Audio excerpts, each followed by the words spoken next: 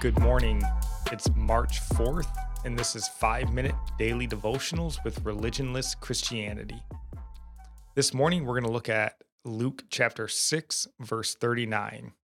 Verse 39 reads, "He also told them this parable. Can the blind lead the blind? Will they not both fall into a pit?" What a silly question, isn't it, from Jesus? Can the blind lead the blind? We would say, of course not. Yet this world is full of blind people leading other blind people. How can it be? What would cause a blind person to follow another blind person? Well, they promise they can see. This verse, of course, isn't speaking of physical blindness, but rather spiritual, moral blindness. So let us look first at those being led. This is natural in human nature to want to find a leader to follow. This world is big, crazy, and scary. We all need help to figure it out, and this is what leads us to look for a leader, someone to fall in behind that can help guide us where we need to go. We can't possibly know everything and navigate everything on our own, so we look for leaders. This is what makes us vulnerable and allows us to be preyed upon.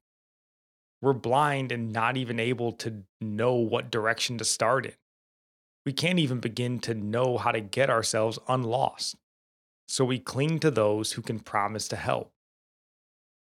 So, what about the leaders, the blind guides? As the saying goes, misery loves company, and a blind leader is just as in need of companionship as those being guided. The problem comes in when we remember that Satan is the god of this world. 2 Corinthians 4:4. Satan, who is the god of this world, the Apostle Paul tells us. And it goes on to say in that verse, has blinded the minds of those who don't believe. So, on our own, as being born human on this planet, born into sin, we're born blind, spiritually and morally. We can find clear paths for a few steps in a given direction, but that is all. So, as a blind guide, we'll gather others around us and say, look, this path is clear, at least this far. We don't know what's further down the path or what's around the path, only that it's clear this far. So, how do we remove blindness to see all paths? What's down each path, and ultimately the one right path that leads to life? Because there's a lot of paths, but they all lead to the pit, except one. That is the path that leads to life. And Isaiah 42, verse 16 tells us, "And I will bring the blind by a way that they knew not. I will lead them in paths that they have not known. I will make darkness light before them and crooked things straight. These things will I do unto them and not forsake them." So we're going to expound on this idea a little bit more on Monday, but for now, just know that it's Jesus Christ. He is the only guide that knows how to walk the perfect path of life. And our psalm today comes from Psalms 22, verse 27 through 28.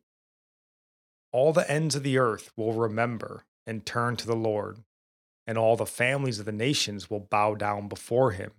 For dominion belongs to the Lord, and he rules over the nations." And our proverb comes from Proverbs 4:18, and it reads, "The path of the righteous is like the morning sun, shining ever brighter till the full light of day."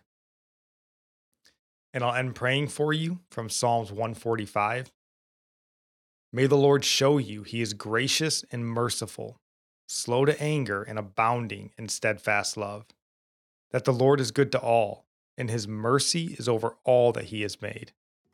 May you know the Lord is near to all who call on him, in truth, that the Lord preserves all who love him." God bless.